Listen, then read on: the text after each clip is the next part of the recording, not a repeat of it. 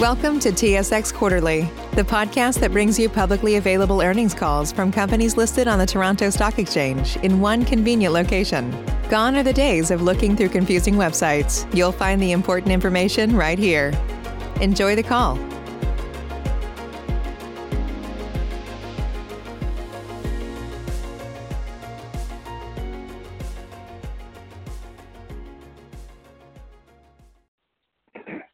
Good day, and welcome to the Cogeco Inc. and Cogeco Communications Inc. Q2 2120 earnings conference call. Today's conference call is being recorded. At this time, I'd like to turn the conference over to Mr. Patrice Ouimet, Senior Vice President and Chief Financial Officer of Cogeco Inc. and Cogeco Communications. Please go ahead, Mr. Ouimet. Thank you. So good morning, everybody, and welcome to our second quarter conference call. So I'm joined by our CEO, Philippe Jeté. Sorry. Before we begin this call, I would like to remind listeners that the call is subject to forward-looking statements, which can be found in our press release issued yesterday. I'll turn the call over to Philippe. Merci, Patrice, and good morning, everyone. And thank you for joining us to discuss the results of our second quarter ending February 29, 2020. In these unusual and difficult times for everyone, I would like to start by highlighting how our teams at Cogeco across Quebec, Ontario, and the U.S. East Coast have worked tirelessly to make sure that we maintain a high quality of connectivity services and increase access to information and entertainment for our customers. More than ever, access to our internet, TV, telephony, and radio broadcast services are of paramount importance for the communities that we serve, and I thank all our employees and partners for their commitment and resilience. Cogeco's subsidiaries are quickly adapting their services to this unexpected situation and have implemented personalized measures to offer customers more flexibility while strongly encouraging them to make use of our online services. Cogeco Media also quickly transformed its radio programming in Quebec to provide all the information necessary to follow developments related to the crisis in each region of the province. As the pandemic is evolving rapidly, and its duration is uncertain, Cogeco Communications has proactively managed this crisis to ensure that it could pursue its operations, protect its employees, and serve its customers in light of new development occurring every day. The crisis management team has been successful at anticipating potential operational disruptions and implementing alternate modes of operation. Our efforts have focused on transitioning virtually all contact center and office employees to work from home, converting customer visits to self-installation and remote repairs in part through the use of new customer-friendly video technology, transitioning all store operations to be handled either online, by phone, or by mail, increasing network capacity in certain areas to handle higher traffic, providing customers with temporary relief during the crisis, including removing data overage fees for the minority of customers not subscribing to unlimited plans, and providing free news, kids and movie television channels, and not disconnecting non-paying customers. In the medium term, we intend to capitalize on a number of initiatives which we are implementing through this crisis to accelerate our digital transformation program, as we expect many customers will continue to use online tools after the crisis. Regarding the media segment, Cogeco Media has transformed its radio programming to provide Quebecers with quality and continuous information related to the current situation, while still offering musical programming. Cogeco's social engagement is an integral part of the company's DNA. In order to support our communities in these times of crisis, we have adapted our charity support activities as well as our community television programming.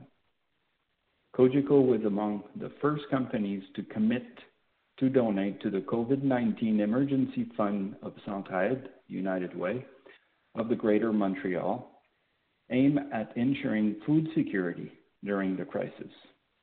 The company has also decided to support several food banks in its local communities across its network. On a more optimistic note, let us continue with Cogeco Communications' latest strategic development.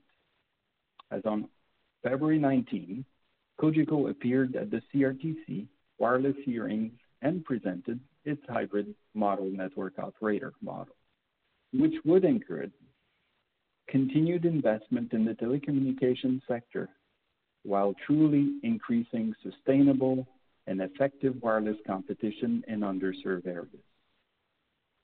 Given the high barriers to entry in this sector, which requires access to spectrum, this proposal would allow facility-based wireline providers, such as Cogeco, to access portion of the national incumbents' wireless networks through an appropriate regulatory framework. The proposed framework includes mandating wholesale access with a frame of reference to negotiate roaming rates that better track market-based retail rates and mandated seamless end-off and end-back between networks. Our proposal to the CRTC represents a balanced approach that would reduce prohibitive barriers to entry for regional players, create new wireless choices for consumers, and drive price down, while simultaneously fostering innovation and investment in a high-quality network. True to its commitment to better serve underserved and unserved regions, Cogeco Connections announced on January 29, in conjunction with SWIFT, a non-profit municipality-led broadband initiative, the development of its network to 3,650 homes and businesses in Wellington and Lambton counties in Ontario. Cogeco will deploy fiber along 192 kilometers of underserved roads and connect these homes and businesses by the end of 2021. The announcement is aligned with Cogeco's business objective of expanding its services across Ontario and Quebec and supporting the government's goal of connecting all Canadians to high-speed internet. Moving on to Atlantic Broadband.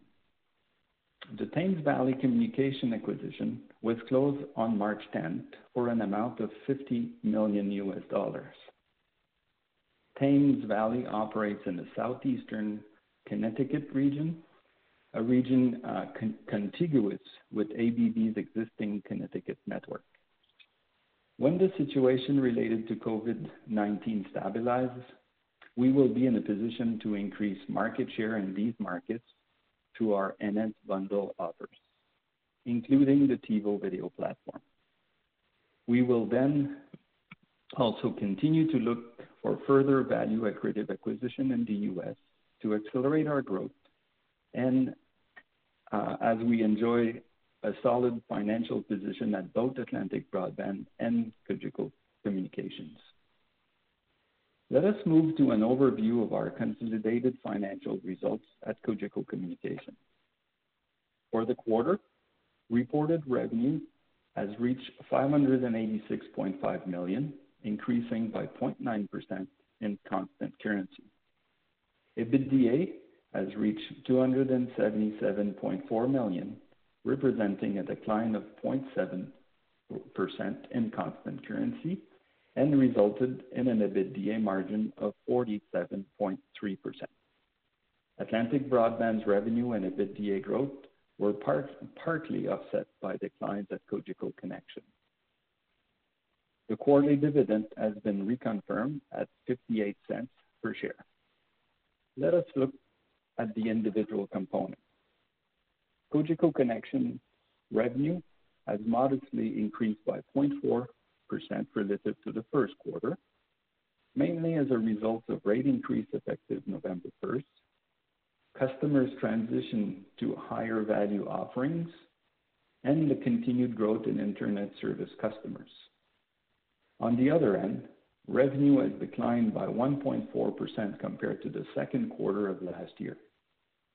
This is mainly due to a decline in video customers and lower net pricing from consumer sales, primarily as a result of the carryover effect of product bundles being promoted more actively from the fourth quarter of fiscal 2019 and gradually phased down during the second quarter of fiscal 2020.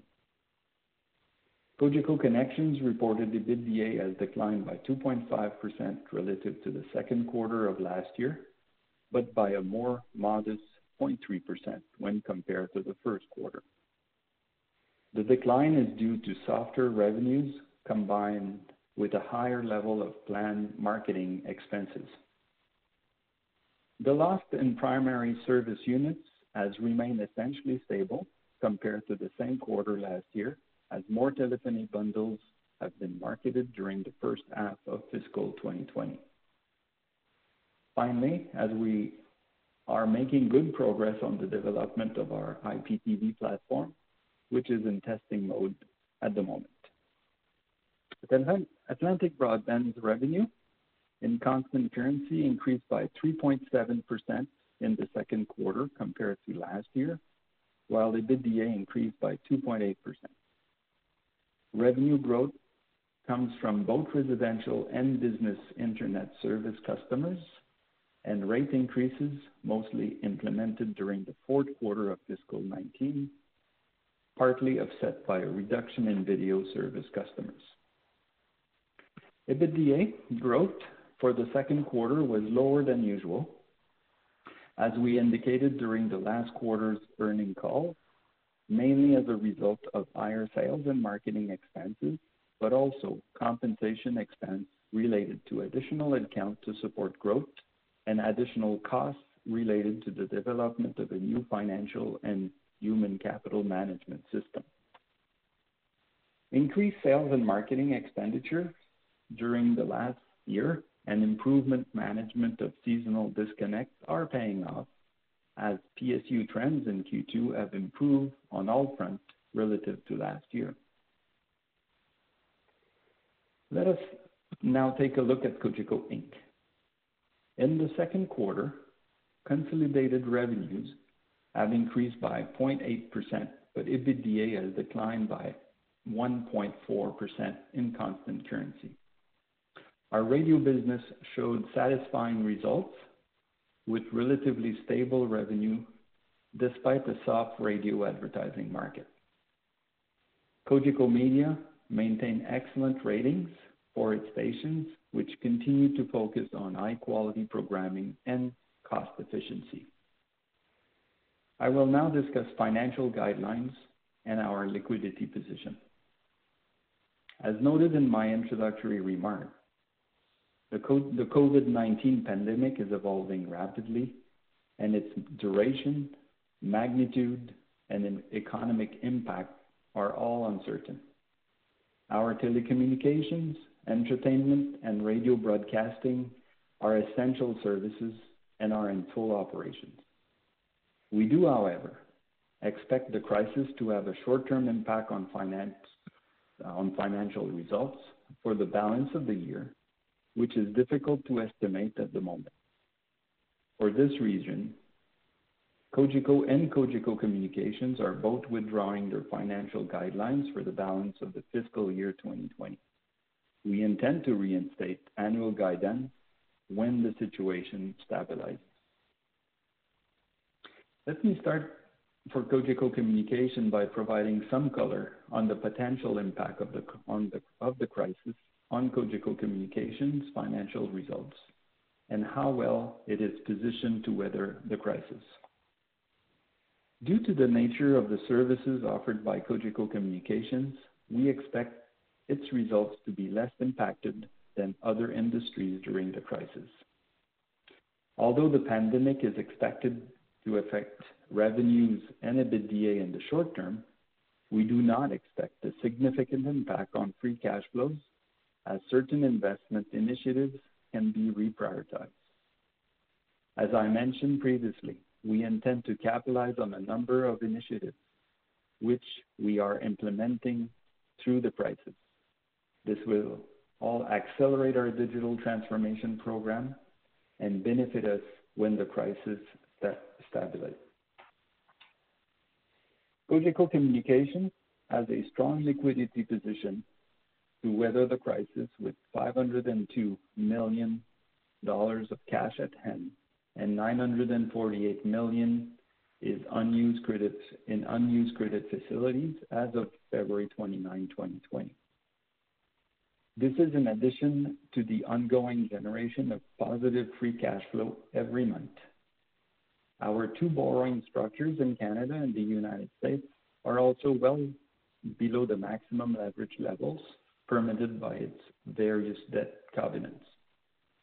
Effective today, Cogeco Communications announced as a precautionary measure that it was suspending its automatic share repurchase instruction under the normal course issuer bid program, which covered the period up to the May 2nd expiry date. Our NCIB program remains in place, but we intend to purchase shares at a lesser pace than what our automatic share repurchase instructions implied in the past month. The pursuit of acquisition in the U.S. remains our top capital allocation priority. We expect some sales process to be delayed during the crisis, although some opportunities may arise. A small acquisition such as the recent Thames Valley transaction can be financed with cash on hand and the unused revolver. A larger transaction would be financed through raising debt at the Atlantic Broadband level. Finally, given Cogeco Communications' strong liquidity position and its relative stable revenue stream, Cogeco Communications has maintained dividends at 58 cents per share. As for Cogeco Inc., the consolidated results are primarily derived from the communication segments. The financial results of the media activities, which represents approximately 4% of Cogeco's consolidated revenue, are, however, expected to be more proportionally impacted by the crisis. The media segment, which operates radio stations, is an essential service and a strong media platform, especially during a crisis. Our talk radio stations and strong news programming provides critical real-time information to the population, which results in strong ratings. However, these ratings are not expected to translate into equally strong revenue, since the bulk of the radio's revenue is generated from the retail industry, which is impacted by the COVID-19 crisis. The radio business has therefore taken immediate steps by temporarily laying off approximately 25% of its employees. The severity and length of the crisis and its economic impact, especially on the retail industry, are unknown at the moment. We do, however, expect to be in a strong position from a market share perspective when the situation eventually gets back to normal.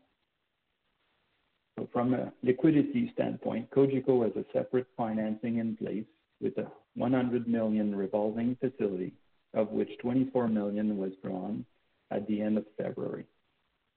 Given the economic uncertainty created by the pandemic, we stopped buying back Cogeco's share under the normal course issuer bid program, but have maintained the dividend at 47.5 per share, cents per share.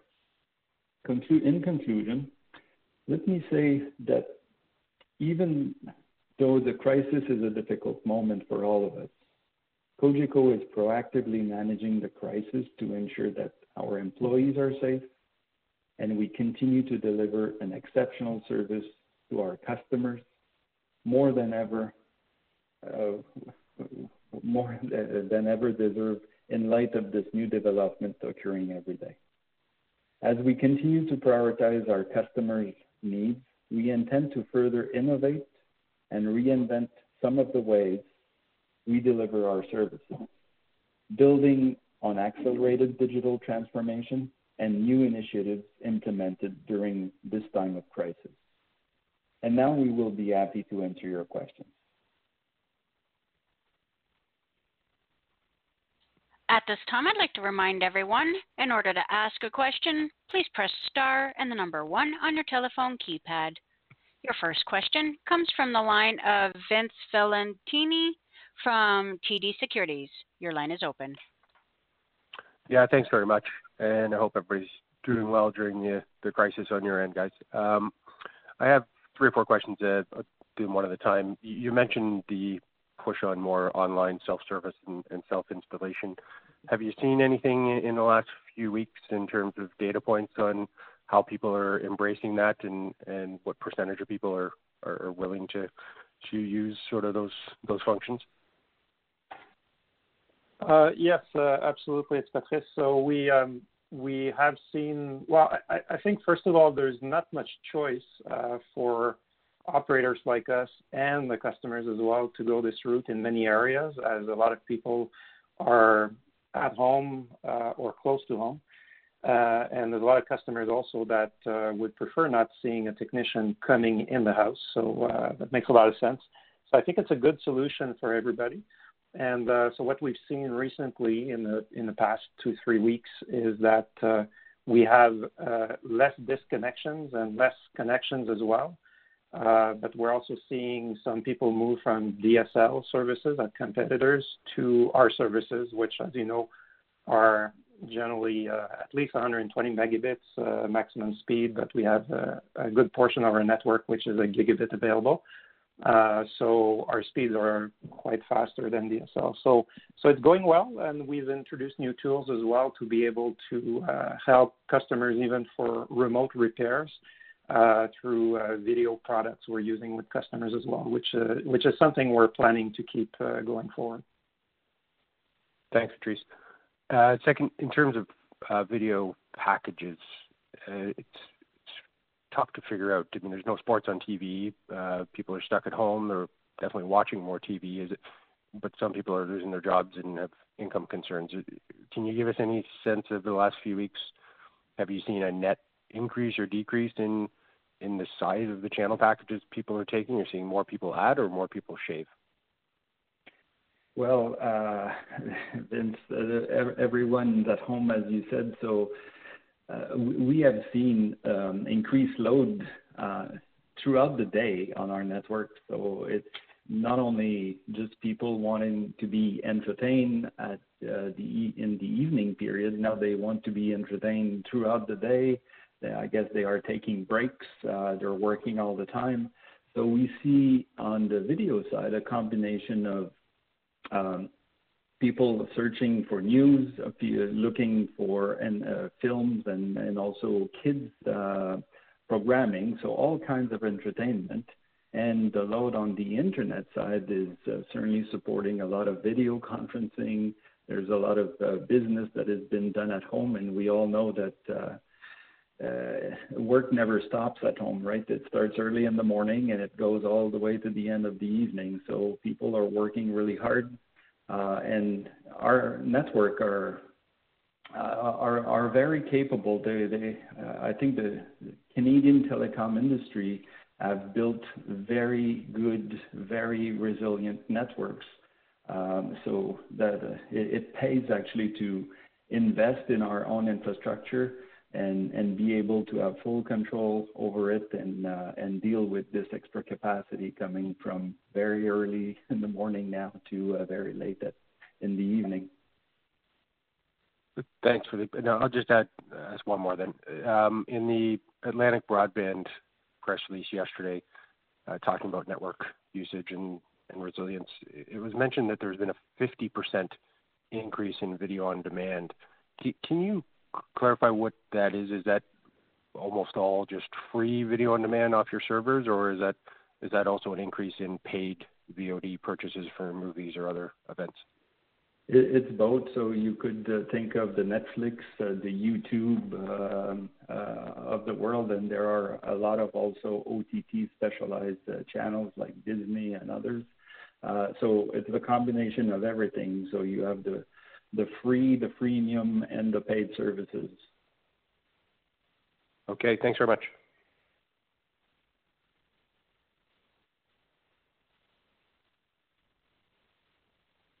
Your next question comes from the line of Jeff Fan from Scotiabank. Your line is open. Great. Thank you very much, and hope both of you are doing well. Follow-up question on the self-install. Are you seeing more self-install? I mean, obviously you're doing self-install for both, but is that activity more on internet? And what's your capability on the video self-install side? Well, we see it actually a lot on internet and video as well. So there are many neighborhoods that have been wired or pre-wired, if you want, for a long time. So it's not very hard in many homes actually just to receive a terminal equipment, a CPE, video and or internet to just be hooked and to the network, and over the phone we can activate and help the customer navigate the very quick installation process. And if they need more technical support, we now offer video conference with the customer to really guide them through step by step in setting up very easily their service. So it's on both fronts, Jeff. Okay. And on the video side, are you is that the TiVo product, or is that the new IPTV that you're rolling out that you're doing the self-install on? We are doing self-install in a number of legacy equipment. Pre-TiVo, we are doing it on TiVo, where the network actually was deployed for TiVo services. And the IPTV specific to the Canadian network of Cogeco Connection is still, we're expanding our trial. So there's more and more internal trials, people on our system. But we're very cautious right now, given the circumstances, to expand. So more news to come. But development is completed, and we're ready to expand. Great. And just another follow-up on your comment. I think it was Patrice who made the comment about DSL shifting over to cable. I guess that makes sense. Households are looking for faster internet service. Are you seeing wholesale volume coming back to retail for that very reason as well? And you mentioned in your release that there's some upgrades and downgrades on internet service. I'm just wondering if the net impact is still positive, more overwhelmingly more upgrades as opposed to downgrades. Yeah, so on the wholesale side, it does vary by month. I mean, this crisis is extremely new. So I would say we're seeing mainly the positives right now. So as we talked about, some DSL moving to a faster internet speed. In terms of the previous question from Vince and your question on changes on the current packages, we haven't seen a lot yet.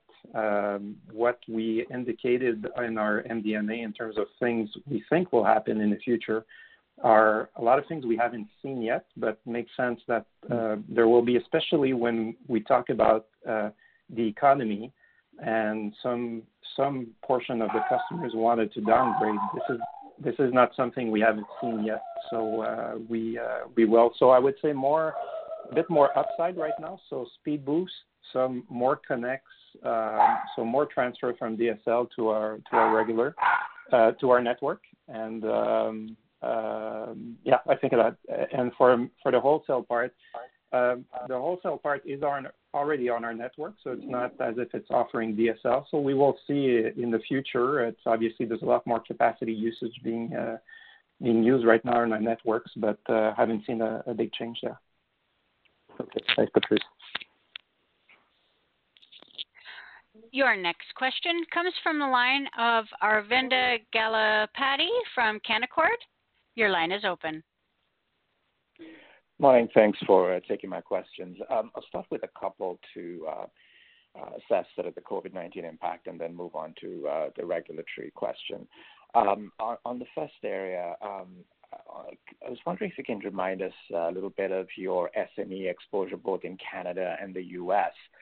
And also, I know it's early days, but are there any sort of early indications that you're seeing that would give you a sense of what the impact would be in terms of sort of bill credits and collection challenges that you might have? And the second question related to that is internet overage. Can you disclose what proportion of your internet subs are on unlimited plans and therefore not generating any kind of overage revenues? Okay, so hi, Aravinda. So I'll take them in order. So in terms of the SME, it's about 10% in Canada and the U.S. That's a portion of our revenues coming from commercial as opposed to residential. There's actually a note now that we have added about a year ago in our financials. If you want to see the exact number, it's note 3. So it's not a large portion, and we haven't really seen movement so far. Obviously, we have in there some larger enterprises, so we don't really expect a change there. We have smaller businesses which will typically consume the internet product, which I would expect will not change much as well. Some have also business phones, but a lot of people are working remote now, so this is often still on.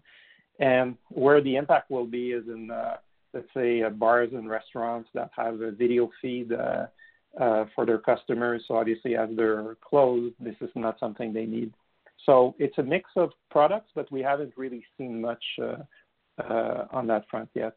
In terms of collection, this is something that we do expect will increase. So we have taken, like all the industry in both countries, the view that if some customers have an inability to pay their bills, that we're not going to disconnect those customers. That's typically part of the process. If after a period of time people are not able to pay, there's a disconnection. So we're going to hold off on this. So we do expect that bad debts will increase, but difficult to say at this point.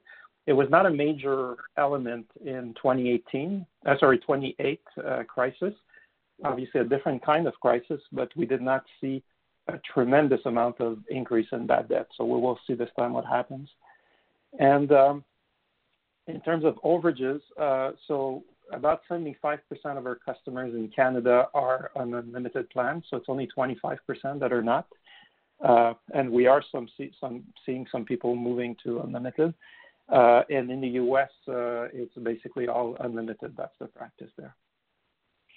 Great, thank you. And then just on the regulatory side for Philippe, I know that the decision by ISED and Minister Baines sort of complicates the regulatory picture a little bit. It's not clear how the 25% reduction directive from him affects the CRTC process. I know technically there's no direct connection, but obviously the wording seems to suggest that the CRTC process could conceivably be affected. What is your thinking on that, Philippe?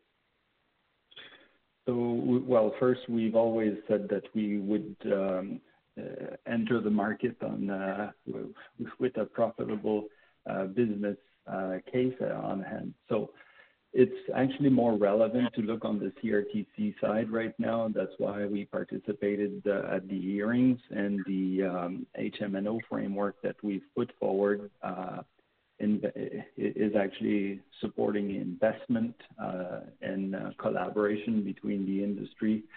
The fact that I said issued some guidelines, of course, the political layer influencing. In my view, it will not have a very, very strong impact. We've seen the price decline regularly in the last years. There's still a lot of room in the Canadian landscape, but the more relevant development for us is actually on the CRTC side. Okay, thank you. I'll pass the line. Again, if you'd like to ask a question, please press star and the number 1 on your telephone keypad. Your next question comes from the line of Mahir Yagi from Desjardins. Your line is open. Thank you for taking my questions, and I hope you guys are all healthy with your family. I wanted to ask you, first question is on the disconnect. Can you maybe tell us what is the normal disconnect that you have on a typical quarter which is related to unpaid customer accounts? The reason I'm asking is, as you mentioned, it's unlikely that you'll disconnect any customers during the time of an economic crisis like we have right now. So I'm trying maybe just proactively here to assess, you might have some positive impact of that on your subscribers going forward. I'm trying to maybe just clarify what the historical disconnect is in a typical quarter for unpaid customers. And the second question I had is, rightfully so, I understand you guys didn't choose to provide a new guidance given that nobody has a crystal ball on when this crisis might end. Maybe trying to assess your view on your cost structure if there is pressure on the top line. How much cost can be reduced to make up for that lost revenue, i.e., how much of the revenue decline can be removed, its impact on the profitability by cost saving? Thank you. Thank you, it's Philippe. Just before Patrice gives you more color on your second question, for the first one, I think we have to look at this from the value of the product that consumers are actually getting. And we know internet, TV, telephony are among the very high value products that customer needs and wants today. So their value is actually very high. And the bill on a monthly basis is not very prohibitive at all right now, considering the usage and the value it's delivering. So I think this will be the fundamental to look at. Of course, some people might not be paid and will need flexible terms, and we're all about flexibility at Cogeco. We've always been. So if we need to work with some customers on a personalized level to give them the flexibility to go through the crisis, and as their income comes back and things go back to normal, we will continue to deliver the service through the crisis and after the crisis. I think that's how it should be looked at. Now, Patrice, for the second question. Yes, and maybe just to add on the first one, I think it's a relevant question. What will be the impact on PSUs if we don't have disconnection for non-payments? So I will suggest that I'll take a note of this for the next call, because actually even looking at the past, I'm not sure it will be as relevant in what's coming up in the next 2 months, let's say. But there might be an impact on PSUs, which we can discuss on our next call. In terms of our cost structure, we do expect to have some savings on our cost structure. So we talked about more self-installs. Right now, we had to close all our retail stores in the 2 countries. where there was activities going on, some people returning equipment. So there's a bit of savings there. We have less truck rolls.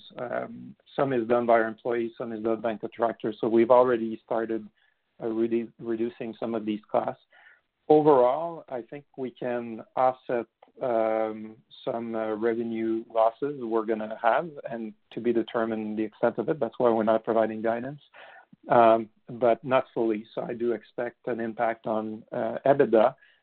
However, when you go down to the cash flow level, there the impact should be limited, as I do expect to have less CapEx, especially related to some network construction, less installations which are capitalized for new customers, less CPEs put in people's houses as well. So we would expect that the cash flow situation will not change that much during the period. Okay, great. And I have a question on your debt structure. I noticed in your MD&A you renegotiated and lowered your interest cost on your debt. Can you tell us how much annual savings that will provide you on your income statement? Yeah, so we did renegotiate our Term Loan B in the U.S. Before the crisis. So the rate came down by 25 basis points. So that's about $4 million U.S. per year. If we obviously have to follow IFRS rules, which basically forced us to recognize this gain upfront. So that's why there's this large gain in the quarter, which means that when you look at our financial statements in the future, using the current debt level, obviously if we made an acquisition, things could change. But you're going to see an expense which will be higher than reality because we booked the gain upfront. But in reality, we will be paying $4 million U.S. less going forward for the next few years. Right. So the gain the large gain that you booked in the quarter, that's going to be amortized over the life of the contract of the debt term. Well, it's not actually. So the way the rules work, which are fairly complex rules, because the debt actually was not refinanced, but we basically just changed the rate on it. So it's basically we have to recognize the present value of this. So the alternative would have been to do nothing, but we could not do this under IFRS, and you would have seen just the interest go down over time. So what's going to happen now is the interest will remain high or higher, and we book the gain now. So there's no amortization; it's all taken up front. Okay, thank you. Your next question comes from the line of Drew McDonald from RBC. Your line is open. Yeah, thanks very much. Good morning, and hope everyone stays well. 3 follow-ups. I'll just go one by one here. Clarification, Patrice, first on the free cash flow outlook. Understand, all the puts and takes on CapEx. Any change here in cash taxes as you go from EBITDA to free cash flow? Yeah, so actually this quarter had an unusual element. We did make changes to our tax structure, which resulted in about $6 million in tax gain during the quarter. So if you want to take a perspective view on taxes, it would be similar to what we had disclosed previously in our previous guidance, which was about 12% cash tax. And total tax generally is around 20% or so. So that's probably those are good numbers to look at versus just looking at this quarter. Perfect, thank you. On the, bad debt expense, as we go through the process here and fully comprehend your ability to manage not only the level but provide flexibility in terms of keeping customers and recovering, some amounts going forward. Just from an accounting perspective, presumably there's in the near term no real revenue impact. You'll take the receivable. It'll be a drain on working cap. When you get around to writing some of this off, does that write down, does it go above EBITDA from an accounting standpoint, or can you throw it into, some non-recurring item below EBITDA? Yeah, that's a good question. I would expect it would fall above the line, so it would impact EBITDA.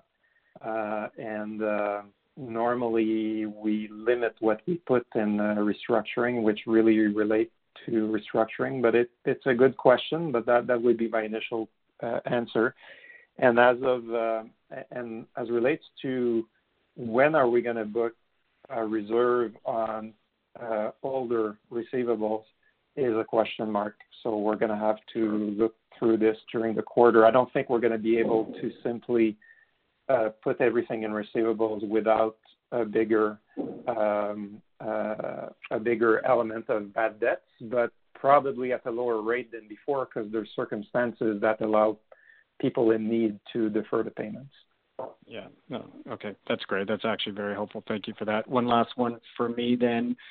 With Cogeco operating both in the U.S. and Canada, early days here in what we're all going through, is there any real kind of structural difference between Cogeco managing, this whole situation in Canada versus that in the U.S., or is North America essentially going through the same impacts here?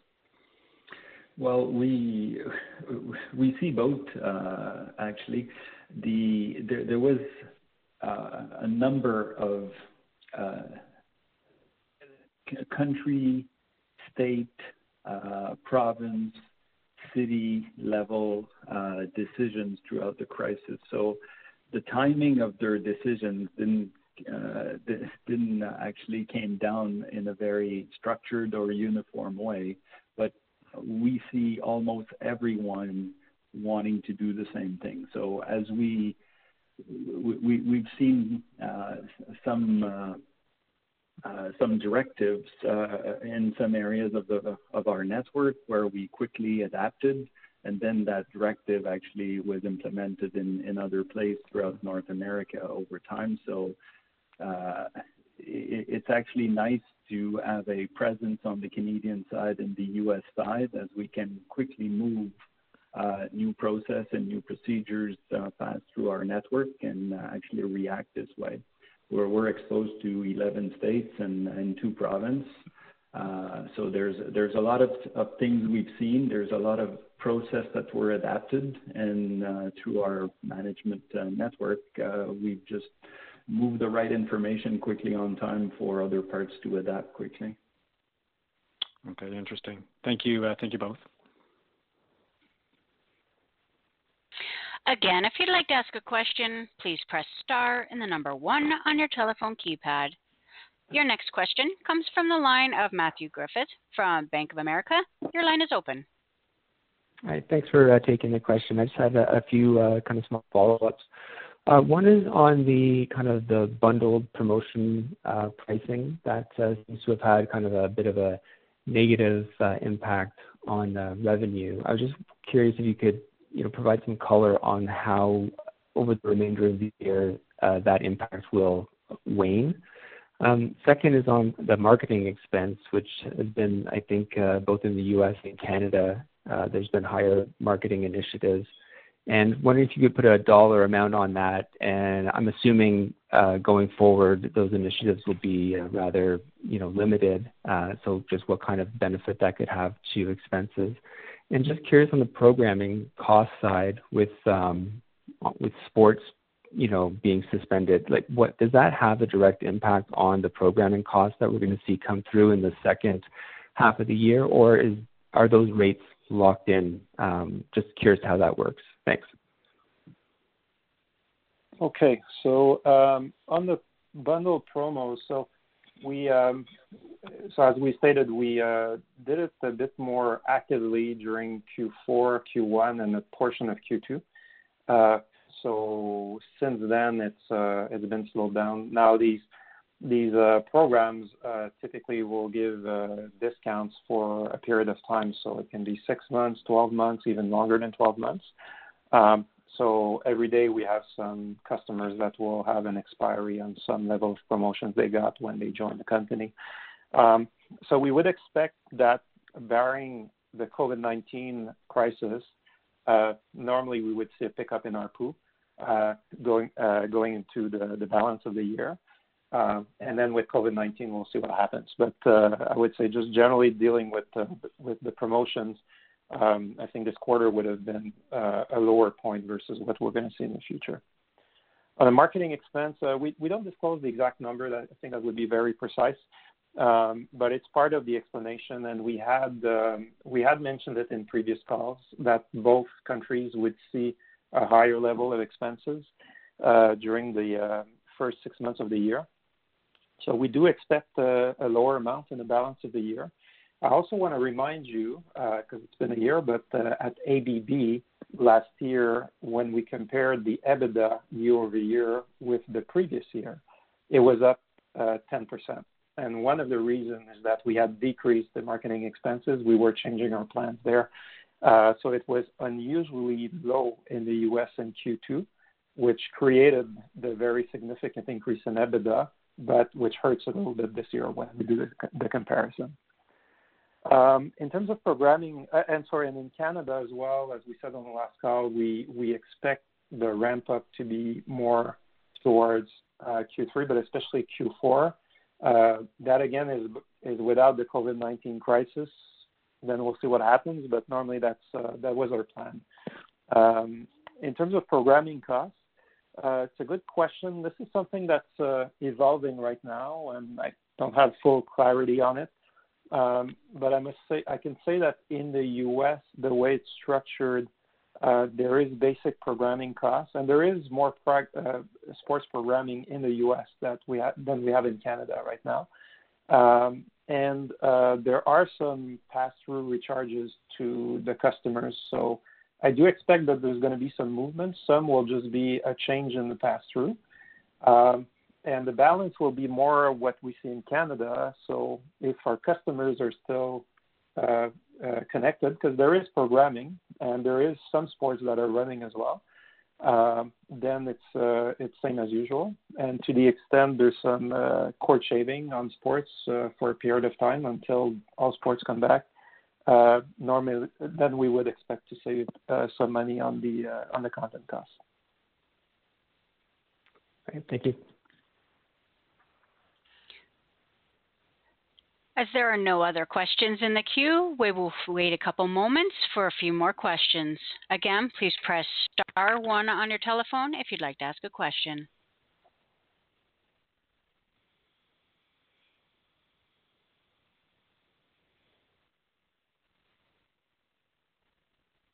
Okay, so I think we're good. So thanks everyone for participating in today's call. So we're going to be back in July for our third quarter. In the meantime, feel free to call us if you have any questions. Thank you. And stay safe, everyone. This concludes today's conference call. You may now disconnect.